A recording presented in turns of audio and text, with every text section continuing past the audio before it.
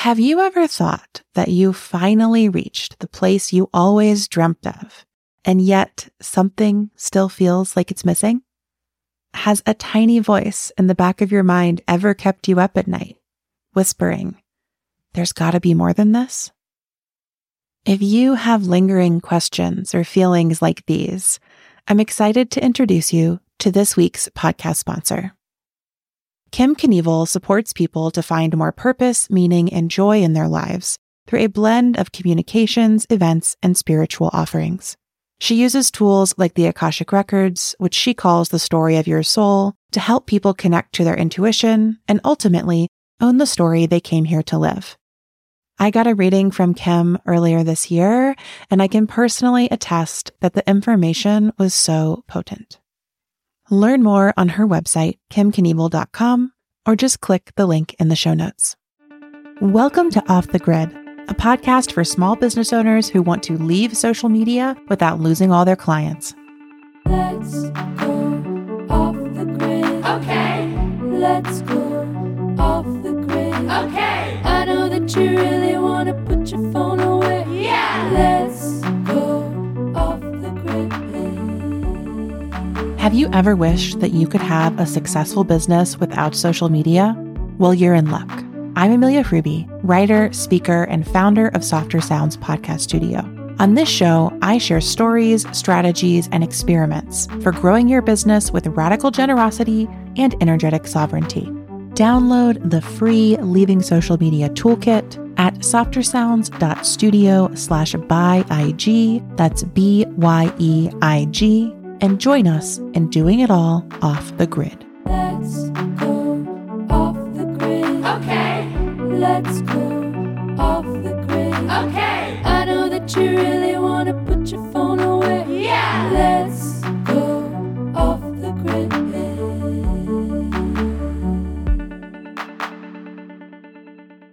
Hello, and welcome to Off the Grid, a podcast about leaving social media without losing all your clients, or any of your clients. Or maybe you want to launch a show with no social media, or maybe you're just considering if social media is still a good fit for you and your business. This show is for you if any of those apply today.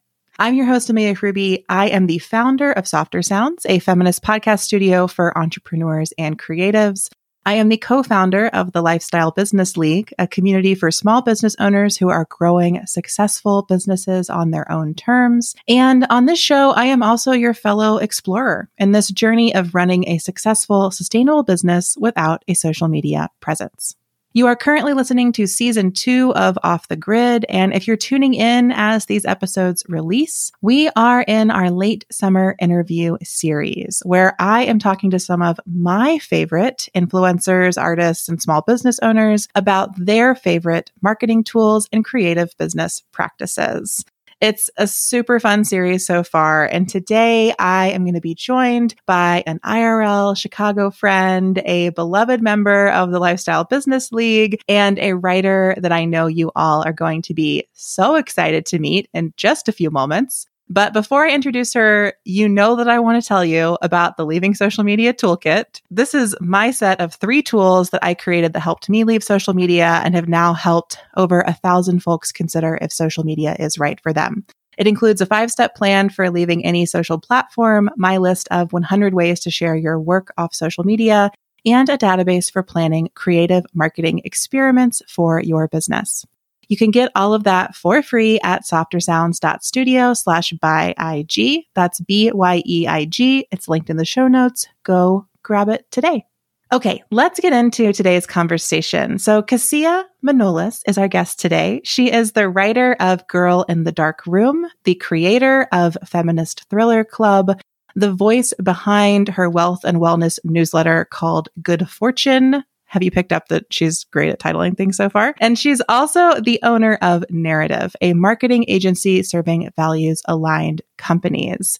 Kasia does so much and is definitely one of our multi-passionate guests on the podcast. Kasia, thanks for being here. I'm so excited to have you. Thank you. What a good, rich intro. I'm so excited to be here. So this episode kind of began as a response to one of the most popular episodes from earlier this season. So at the start of season 2, I shared an episode called 10 Things I Hate About Content Marketing. And you reached out in response to that to kind of share that maybe there were some things I wasn't considering, or maybe I was lumping a whole bunch of stuff under the concept content marketing, and we could bring a little more nuance to the conversation. So today we are going to bring that nuance by talking about the difference between blog content and social content. And you're going to share 7 benefits of blogging that social media can't compete with, this amazing list of things that you've come up with to share with us today.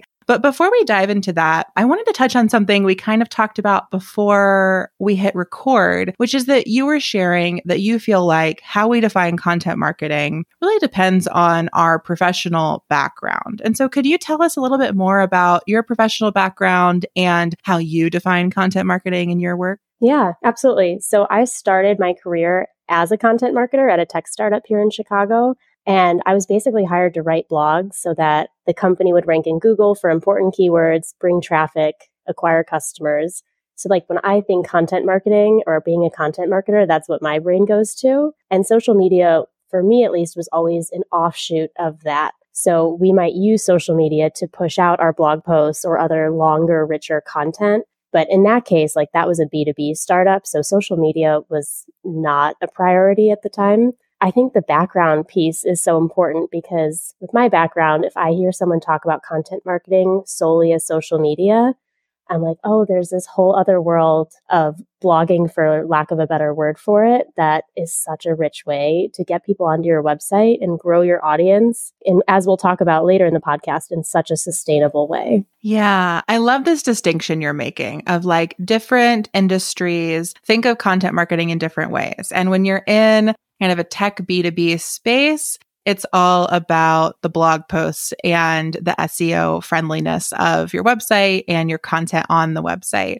And we did an episode earlier this season on SEO that had a really great conversation with Emily. People can go there and learn more about SEO specifically. But I think that just reflecting on my own experience, right? Like I had a blog before I was really sharing content on Instagram. When I first started Feminist Mantra Monday, which if you've heard me recount my social media story, like sharing feminist mantras was kind of the first type of content I shared on Instagram. But when I started doing that, I was actually posting them on a blog and then resharing that to Instagram. And then it became all about Instagram. And I shut down the blog and I just like didn't bother. I was just doing it on Instagram because people were engaging there. There were all these new sharing features that I could do that I felt like I couldn't do from my blog. And then now I've come full circle in this journey, right? Of like nothing is on Instagram and now it's only the blog. So I do feel like we're seeing these shifts, but I also love how you're sharing. For me, it comes down to like, what are your goals? And if your goals are to get people to buy things, I think blogs are a better place for that than social media. Yeah, I agree. And I don't even think we have that in our 7 things we're going to touch on, but it's like a trust piece. Like longer form content can really develop trusting relationships. Yeah. Oh, I love that. Well, let's go ahead and dive on into these 7 things. So as I mentioned earlier this season, I had 10 things I hate about content marketing. And today we have 7 benefits of blogging that social media just can't compete with. So really like all in on these content titles here. But thinking about why blogging might be a better fit for someone than social media, I want to start with your first benefit, which is all about longevity. So can you unpack with us why you get better longevity with a blog than with social media? Yeah. So like in the simplest form, let's say we post something to Instagram, that post will be in somebody's feed or even a story is 24 hours. And then it's kind of just gone. It doesn't really come back again. So there's this need to like constantly supply content because it has such a short lifespan. Whereas a blog can rank in Google forever. Like until somebody writes a better piece of content and you get supplanted on Google, like you own that spot in Google. You don't have to do any additional work. Like if somebody searches a question and your blog answers it, you will forever be the resource on that topic. That is so rich and longer than like a simple post. And a lot of times people use Instagram posts to like essentially write a whole point that would be a blog post. Mm-hmm. It's like, okay, if we took all that effort and just published it on our websites, that can live so much longer and help so many more people. Yeah, I definitely have personal experience with this. So I'll share something I've really never talked about on this podcast, but on my personal website, ameliafruby.com, years ago, I wrote a blog post that summarized a concept I learned from a book. I think the book was called, it's like The Life-Changing Magic of Not Giving a Fuck or something like that. But in that book, the author talks about how she would create personal policies for herself and how those policies would help her make like interpersonal decisions. Like basically it was a lot about boundary setting. But I wrote this blog post that was just like, this was really helpful for me and I love this. And that blog post drives more traffic to my website than almost anything else on there. I think it's been usurped by my list of 100 ways to share your work without social media. But like that blog post is still doing numbers every month because people are searching personal policies and finding it. And I get comments on it every so often. And it's just been just like a really interesting lesson for me in longevity. And again, that's not even content I invented. I was just sharing a summary of someone else's work. And of course, I linked to the work and I attributed it, but I just have found it so fascinating. And I know that one of your like most popular and longest performing blog post kind of also relates to other people's work. So how have you seen this in your own ecosystem? Yeah, I would say one of my most successful articles, I was really personally curious, how does Reese Witherspoon choose books for her book club? Mm-hmm.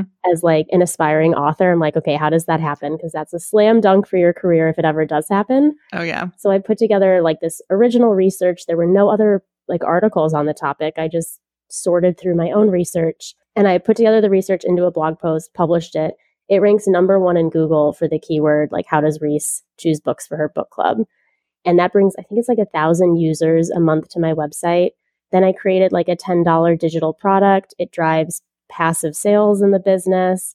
I do no additional work on this month to month. And yet I'll sometimes get an email like, you just made $10. Like, that's fun. I love that. Like that blog just lives forever. Like I don't have to do any other work to it. Like that's so cool. Yeah, it is so cool. And I think something else that's great, like we're emphasizing, like you don't have to do any other work to it, but you also can go in and update it. So like in the lifespan of my personal policy blog post, I've had 8 different email lists and I just go in and change the sign up page. You know, I just go update it at the bottom of the blog post so people can always be connecting no matter like whether they landed the first week I posted it or 4 years later. And I think that that is also something that it's both the sense of one and done. You can post it and it lives forever, but it's also updatable. So it can evolve with you over time. Yeah, that's such a key point. I even find like based on what performs well, I'll go create products for it because I know like, okay, people are finding me in this way and curious about this topic. And you can go add like a button to a product or you can change what your email list is. It's such a beautiful resource. Yeah. Yeah. So like the content stays relatively the same, but our CTAs can evolve or our calls to action can evolve based on how it's performing or what's happening in our business ecosystem. Social media just does not offer that at all. That's not a part of it. And that's something that is, I think, really special and valuable about blogging. I love it. So let's go on to the #2 benefit of blogging. And this one is really all about nervous system regulation. So tell us, what's your next benefit of blogging that social media can't compete with? Yeah, this is something I feel for myself, but when I spend time on Instagram or TikTok, my brain just feels fried and I have a harder time concentrating. But if I go to Google and read an article on an interesting topic, my brain is like peaceful, like settled, happy. And it's like I want to engage with content. I love learning. I love using the internet to learn. And it's beautiful that we have so many different avenues to do that. And, you know, TikTok probably works for somebody else's brain. I found for myself that feeling of peace, of nervous system regulation. If I interact with content that's on a blog or longer form in an article, like that just really hits for me. And I think that's true for a lot of people. Yeah, I definitely, talked about on the show before, discussed with other guests, that sort of like dopamine seeking behavior that we get into on social media and how, the constant refresh of new information and new leads us just to like continue to seek that and then feel a real like deficit of that if we try to pull out or away from it. And I agree with you that when we're reading a blog post, the longer form nature of it keeps us in a different sort of regulation, or perhaps we're more regulated and less dysregulated. But I think for myself, what was coming up too while you were talking is like, yeah, when I read a blog post, it also like often sparks new ideas for me. Like I'm reading a blog post in a way where I feel peaceful, but my mind is very active, as opposed to when I'm consuming social media or when I used to consume social media posts, I was not feeling peaceful, but my mind was actually very like passive. Like I wasn't really like thinking and applying and imagining how this could fit here or there. I was more just like consuming. And so reading a blog post for me feels like a more creative act in a kind of funny way. Yeah, I love that you said that. I hadn't thought of it that way, but it's so true. Even just like how rapid we scroll social media just doesn't give our brains any breathing room to like think about what we're seeing. And there's that overstimulation feeling of like, I can't retain anything I'm seeing or hearing because it's too much. And like the speed of reading like a book or a blog is so much slower and gives our brain space. Yeah. And what I love about reading blogs that feels different to me than like reading the news online is that normally if I'm encountering a blog on like a personal website or a business website, it's not like full of ads everywhere. Maybe the person's promoting their own work or like they're in some capacity, but it's not like I'm constantly encountering these advertisements for totally different things inside of me just trying to read this one long form piece. And that's definitely for me helps me stay more regulated and more present with the content. Same. So speaking of ads, your next benefit of blogging is all about conversion. So in what way are blogs better for what types of conversion than social media? Yeah, I always think of this in terms of like what mindset are we in when we're on social media versus on a website. On social media, like we're probably there recreationally. We want to tune out, numb out. We're not even in like a buyer's perspective necessarily. But on a website, we might be more inclined to like click on things, or like we might just be more in that buyer persona. It's another way to say this. The other thing is like the conversion on social media is hitting the follow button or the like button or the share button. If you're on a website, usually the conversion, we have a lot more flexibility with it. We can ask people like subscribe to this newsletter, purchase this product, which in my opinion are like really rich conversion asks versus asking for a follow. I think that asking for a follow is a really enticing, like we all want that like fancy, we have so many followers, but like what does that actually mean for your business or your bank account or your well-being? Like it actually doesn't mean much. But if you're on my website and I ask you to subscribe to my newsletter, you're now in my ecosystem in such a permanent way. Of course, you could unsubscribe, but I'll be in your inbox, which is such an intimate place. And I can share with you when your nervous system is regulated versus sharing with you when you're wanting to numb out on Instagram. And don't get me started. Like I love newsletters. I think getting email subscribers is one of the most valuable things we can do for our businesses. And it's free. Asking somebody to subscribe is not a huge ask. And it's a place we can supply all of our like rich intellectual content right into somebody's inbox versus like hoping the algorithm shows it to that person. Yes, 100%. As I was prepping the workshops for the refresh, my workshop series that happened a few weeks ago, or I was thinking a lot about the sorts of different layers of intimacy we have with our community. And I actually ended up really following the same distinction you're making of like, we sort of have the most external layer of our community is just our followers, people who are like vaguely aware of us. Maybe they like listen to your podcast every once in a while, or they've followed you on a social media platform, but there's like no guarantee of continued engagement there. It's just, they have that sort of like, maybe they know who you are and maybe they know you make a thing. And then from there, I think we step into subscribers. And so subscribers are people who've committed to hearing from you in an ongoing way, whether that be on email or on a podcast I'm going to nerd out on something podcasty that maybe is not interesting to everyone, but really bugged me recently is that Apple changed the podcast button. Apple Podcast changed the button from subscribe to a podcast to follow a podcast. And I understand perhaps why they did that, but it drives me nuts because my podcast listeners are not my followers. They are my subscribers.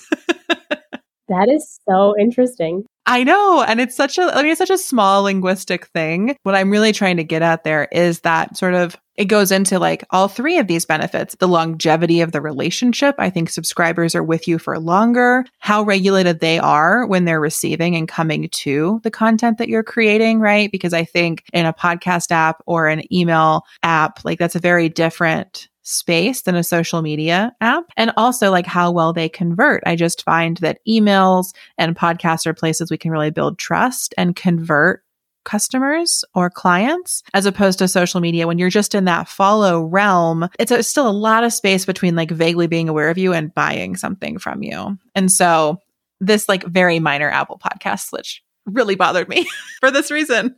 That just made something click for me. That's like, I wonder if there's this relationship between trust and regulation that we might hit purchase through Instagram, but it's probably like an impulse buy that we feel really uncertain about and kind of chaotic about. But if we hit purchase from a podcast, it's maybe a more grounded purchasing decision, like rooted in trust. And like, I really like listening to this person and I really trust this. Yeah, that just clicked for me. But that word thing is so interesting. That would bother me too. I do think like we associate followers with passivity and they can come and go and it's just not that deep of a relationship. But a subscriber is definitely a level deeper. Yeah. Well, to all you lovely off the grid listeners out there, you are deeper in my heart than just a follower. So please subscribe, share with a friend, rate and review, all those things. But I hope this is an ongoing listening relationship for both of us. So let's move into your next benefit of blogging that social media can't compete with. I really love this one. It's a little more nuanced and it's all about the nature of blogs and how they perhaps give us a little more privacy in our work. So unpack that for us. Yeah, I always think of like where we're sharing and creating really changes what we share. So for example, in my own life, when I'm sharing on Instagram, I'm usually sharing like my house is in the background or like what I'm wearing or who's around me. That doesn't allow me a lot of privacy for my lifestyle. But when I go to share on my blog, for me at least, it's usually a much more intellectual exercise, like sharing what I'm reading, what I'm thinking about. And of course, that can be personal too. But for me, that allows for much more lifestyle privacy. It's maybe not intellectual privacy. But to me, that lifestyle privacy is so rich. And I think everyone has different boundaries with what they're going to share or not share on social media. But this is what felt really good for me is I think the older I get, the more I want to just keep held to my chest. And also, like, there's just so much comparison on social media that I almost don't want to feed into. Like, what are we wearing? How are we living? Where are we traveling to?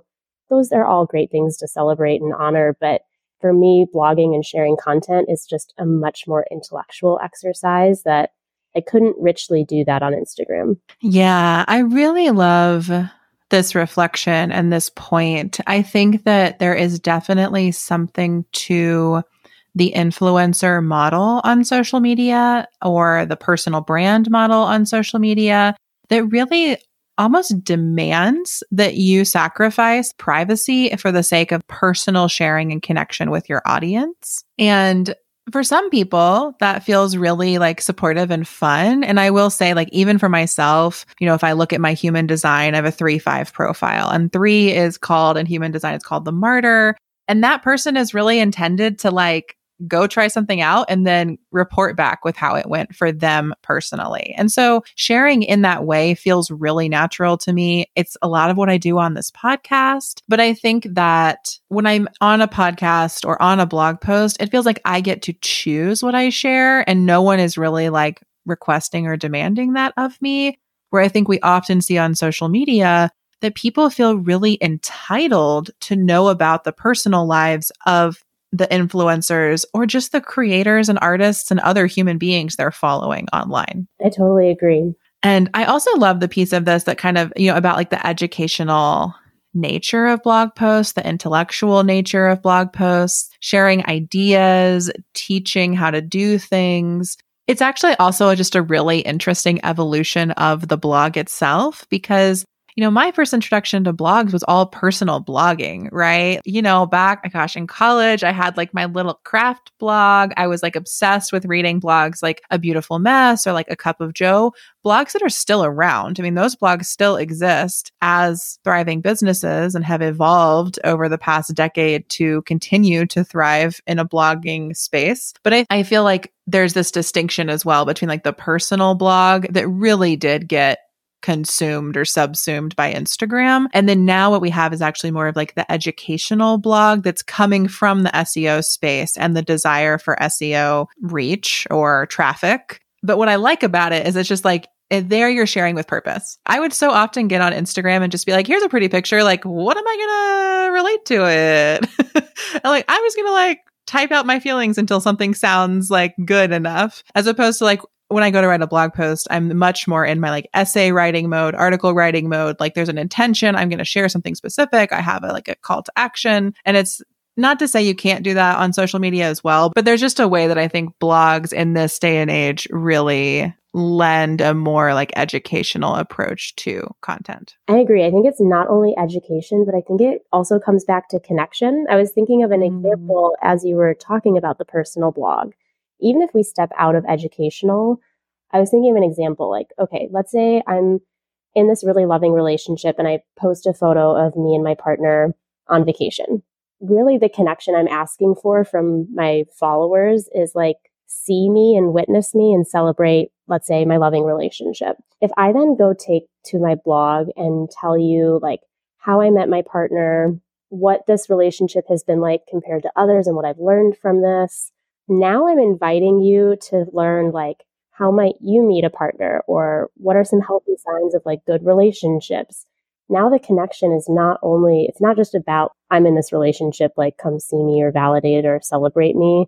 It takes it into like a human to human connection level where we're sharing ourselves as humans. So like that might not necessarily be an educational blog post, but I think we're always seeking as humans to understand other human experiences and like learn something about it for ourselves. Like that's why we read, it's why we consume. And then of course there's the educational angle. Like when I'm writing, I'm always thinking about the reader. What are they going to glean from this? I want to be in service of them.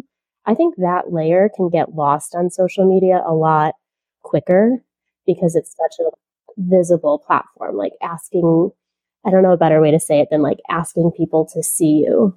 Mm-hmm. Yeah. Or I even just think of like the language of so many social media platforms. You're just asking for somebody to like it, not necessarily to respond to it, not necessarily to engage with it or connect with it. It's just that sort of surface level, like double tap of liking it. And I think that that is a very different degree or layer or like kind of surface level of interaction. And a blog can just invite so much more.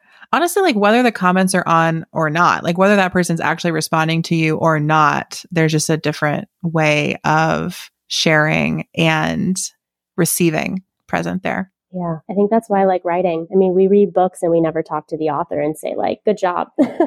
We just like receive it and enjoy it. And like, I think that's the role of writers is to put things out into the ether that like you may never hear from, and even podcasts too. You may never hear from your listeners or readers, but you know that that connection is out there in the ether. Yeah. Yeah. And I will say, on that point, like I often hear from podcasters that they're like, I don't ever hear from anybody. And that actually sends them to social media because they want that response. They want that sort of validation that someone's listening. I think that that's also a very like natural, or to me, a very common human desire. But I feel like what we're talking about here is less of one is right or wrong or better or worse, and more of really just cultivating an awareness for the content you're creating. How much of your personal life are you sharing? What is staying private? Are you feeling like there's a tension between those things? How much of what you share is very personal? How much is more educational or connective? I think for us, what we're finding is we both have this affinity for being able to keep more things private when we choose, and content that really is intentional and inviting connection rather than simply shared for validation. Blogging better suits those desires that we have than social media does. So well said. Hi, Off the Grid listeners. Amelia here, interrupting our conversation today because I want to share with you one of my favorite marketing tools. When I left Instagram, I invited all of my followers to subscribe to my mailing list in order to keep in touch with me. And I promised to send them monthly-ish notes on a lot of the themes I used to talk about on social media. I've used many email service providers in my day, but my favorite of all of them is Flowdesk. Flowdesk is a gorgeous, easy-to-use email service provider. It helps you create beautiful, thoughtful emails, and even better, it's really set up to help you create easy-to-use landing pages so people can join your list, and workflows so you can automate sending messages to folks who sign up through different pages. Flowdesk is how I run all of the welcome sequences and lead magnets at Softer Sounds. It's also how I run the Leaving Social Media Toolkit that you might have downloaded after listening to this podcast. I'm surely not sending those emails out myself manually. Flowdesk is doing all of that auto-magically. If you'd like to give Flowdesk a try, please use my affiliate link below in the show notes. You'll get a discount, I'll get a kickback, and we will all send more beautiful emails together. Again, check out the affiliate link in the show notes. For now, we're going to get back to this episode of Off the Grid.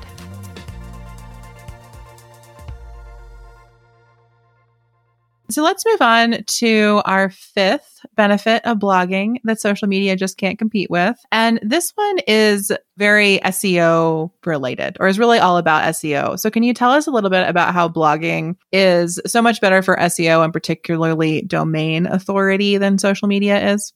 Yeah, and I think the way I first said this to you is like blogging is so much less fickle than Instagram. So for example, if I write this blog post and it ranks in Google, I can step away from blogging for like several months and that blog will still rank. Whereas Instagram, you're almost like punished for not being consistent. And of course, Google wants us to be consistent too, but it's so much less fickle.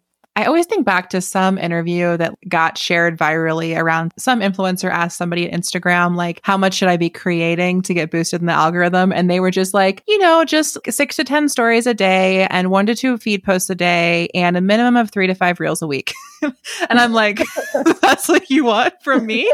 A person with a job and a life and like who desires to sleep and feed myself and hang out with my dog. And when you say like it's less fickle, that is immediately what comes to mind for me. Of the expectations are just for how much and how often you will publish content are just so much less from Google as a search engine than they are from, Meta overall as a platform. And as a result, we can maintain our domain authority, which is kind of a marker of how high you'll rank in a Google search, and do that for a long time without feeling like we have to create more and more and more and more and more.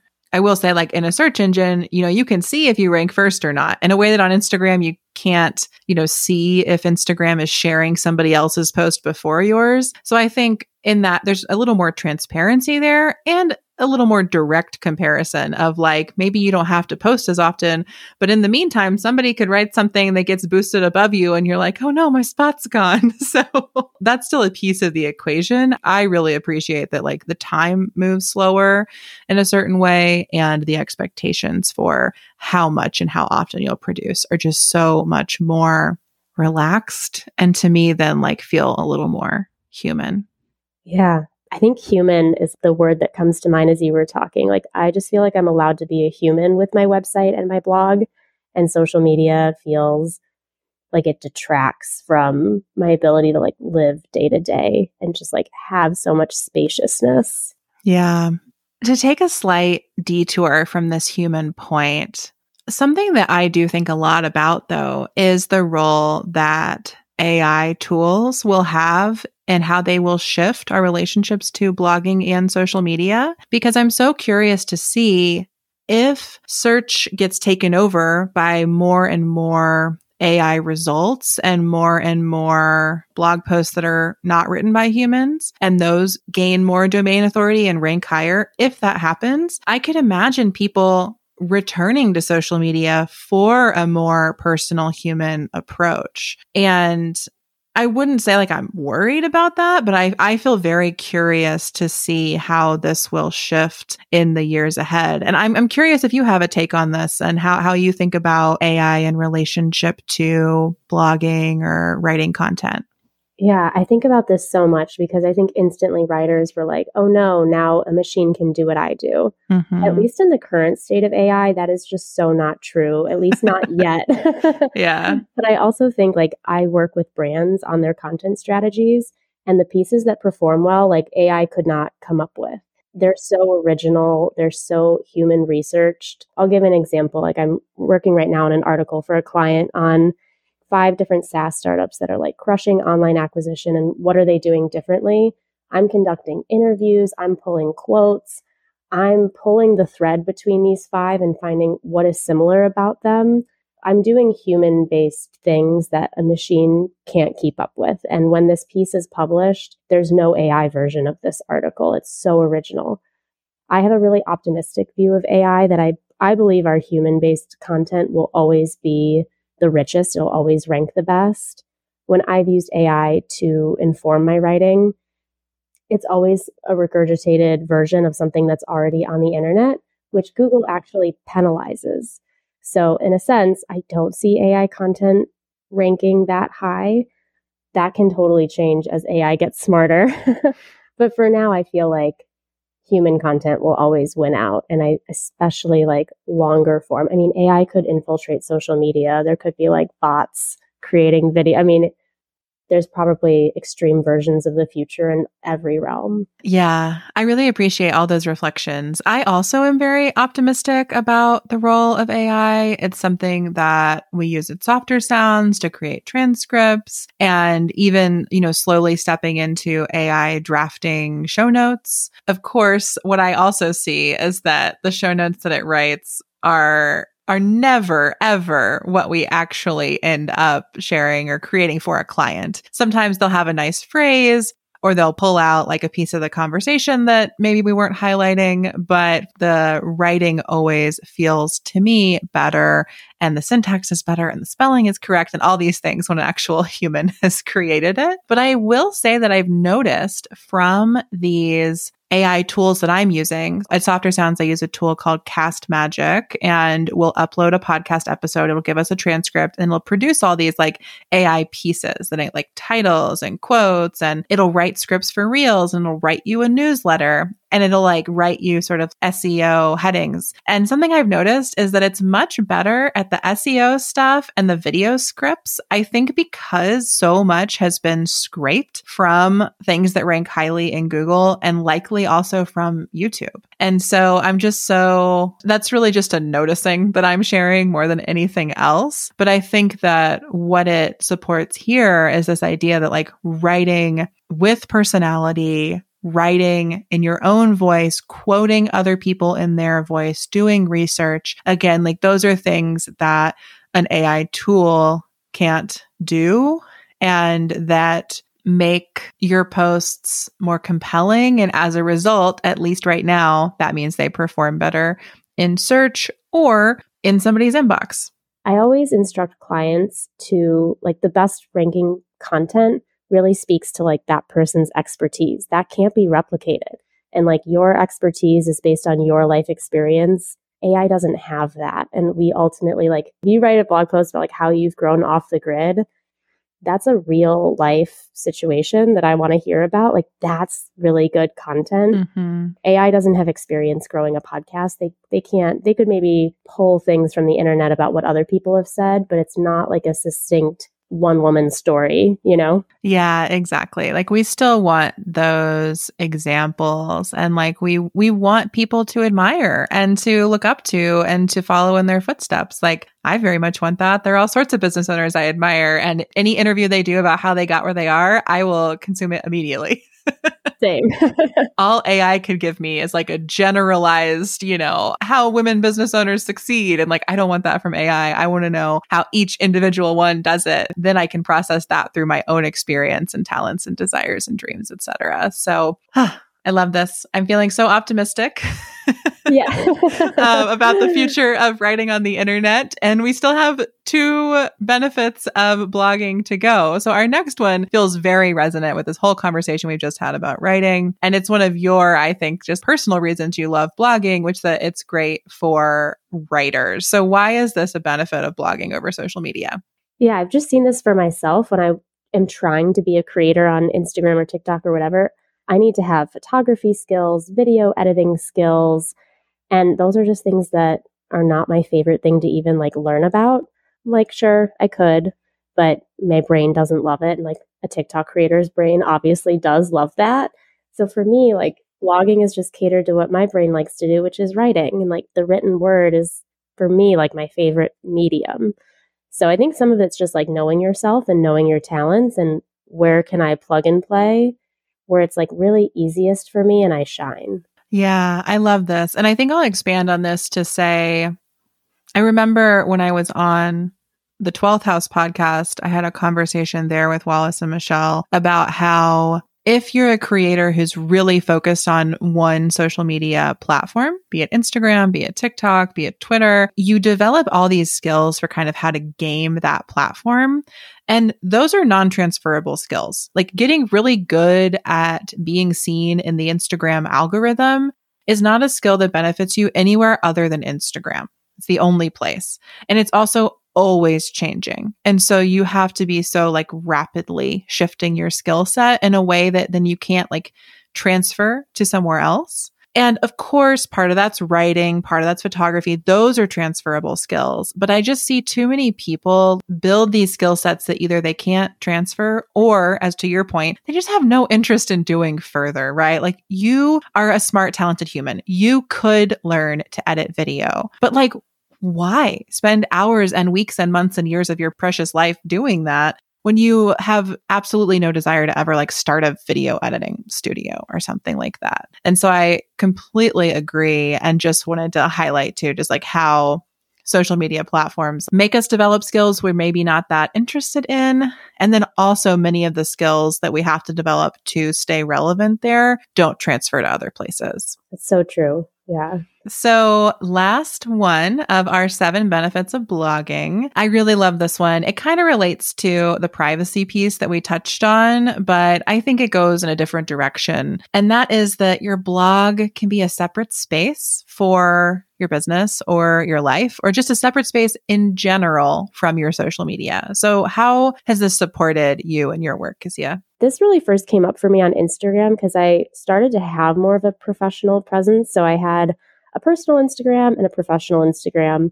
But of course, like it's Instagram, which I think we just associate with more of a personal life angle. So like friends and family all poured into my professional one, which was previously really just a space for like other writers, readers, business owners. And I found even the way I showed up on it changed as like people moved over from my personal to professional. Like there was no escaping it. Like now my mom and dad follow it. And of course my blog is still like open to the public and my parents could read it. But like unless somebody goes to KasiaManolas.com and like wants to peep everything I've been writing, like they probably won't, you know? But on Instagram, like it's just, okay, if I post this on my story, I instantly think like, oh, my dad's going to see that. And for me, I just loved cultivating a space that felt like I can be my full professional self here. I'm also not like forcing my family and friends to watch it who maybe don't care. Like the content's really for, let's say, another entrepreneur. And I don't like need to force my like high school friends to watch that too. That for me felt really good. Yeah, I have also had this experience as I shifted, my personal Instagram profile and into being more of like a micro influencer space. As I've talked about on the show before, when I went from having, 500 followers for people I knew to having almost 3,000 followers kind of over the course of a year and a half, it really then shifted who was paying attention. And my focus was on all these people I wanted to buy my book and join my selfies course. But also present there was like my dad and like my high school best friend. And in my relationships with them, my book and my selfies course like don't come up. It's not a part of that relationship. And I think that something that happens on social media, there's this real collapse between our personal life and our personal brand or our business brand. And it's kind of all expected to show up in one space. I felt all this pressure of like, oh my gosh, do I have to be like exactly the same and all of this in every social encounter that I have?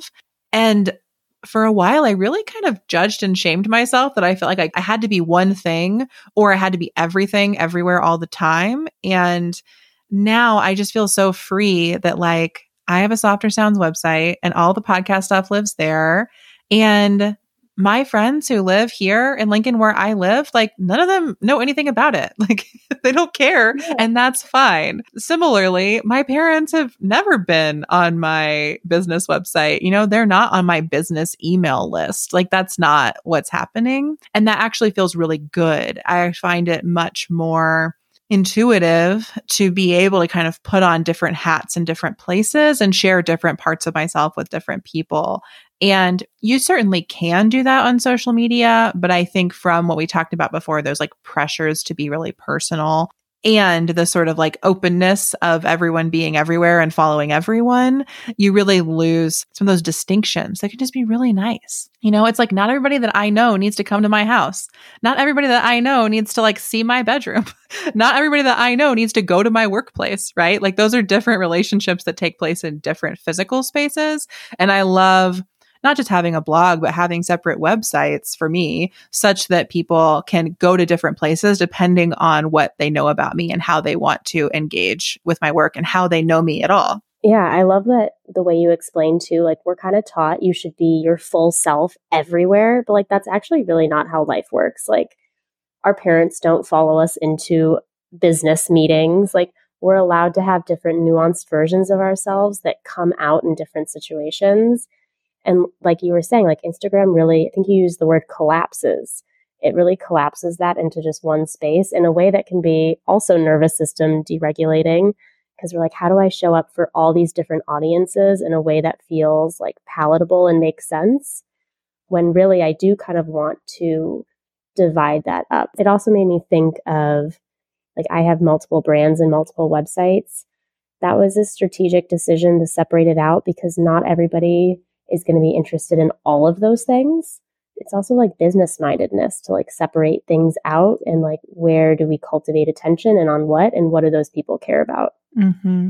Yeah, exactly. It's like having your community in mind to me and like thinking about there are different people who make up my community and I can support them in different ways in different places. And I love that I think blogs and websites are an easier way to do that than trying to do all of that on social media. She says, as someone who used to have like 6 different Instagram accounts or profiles that I would flip back and forth between to do different things.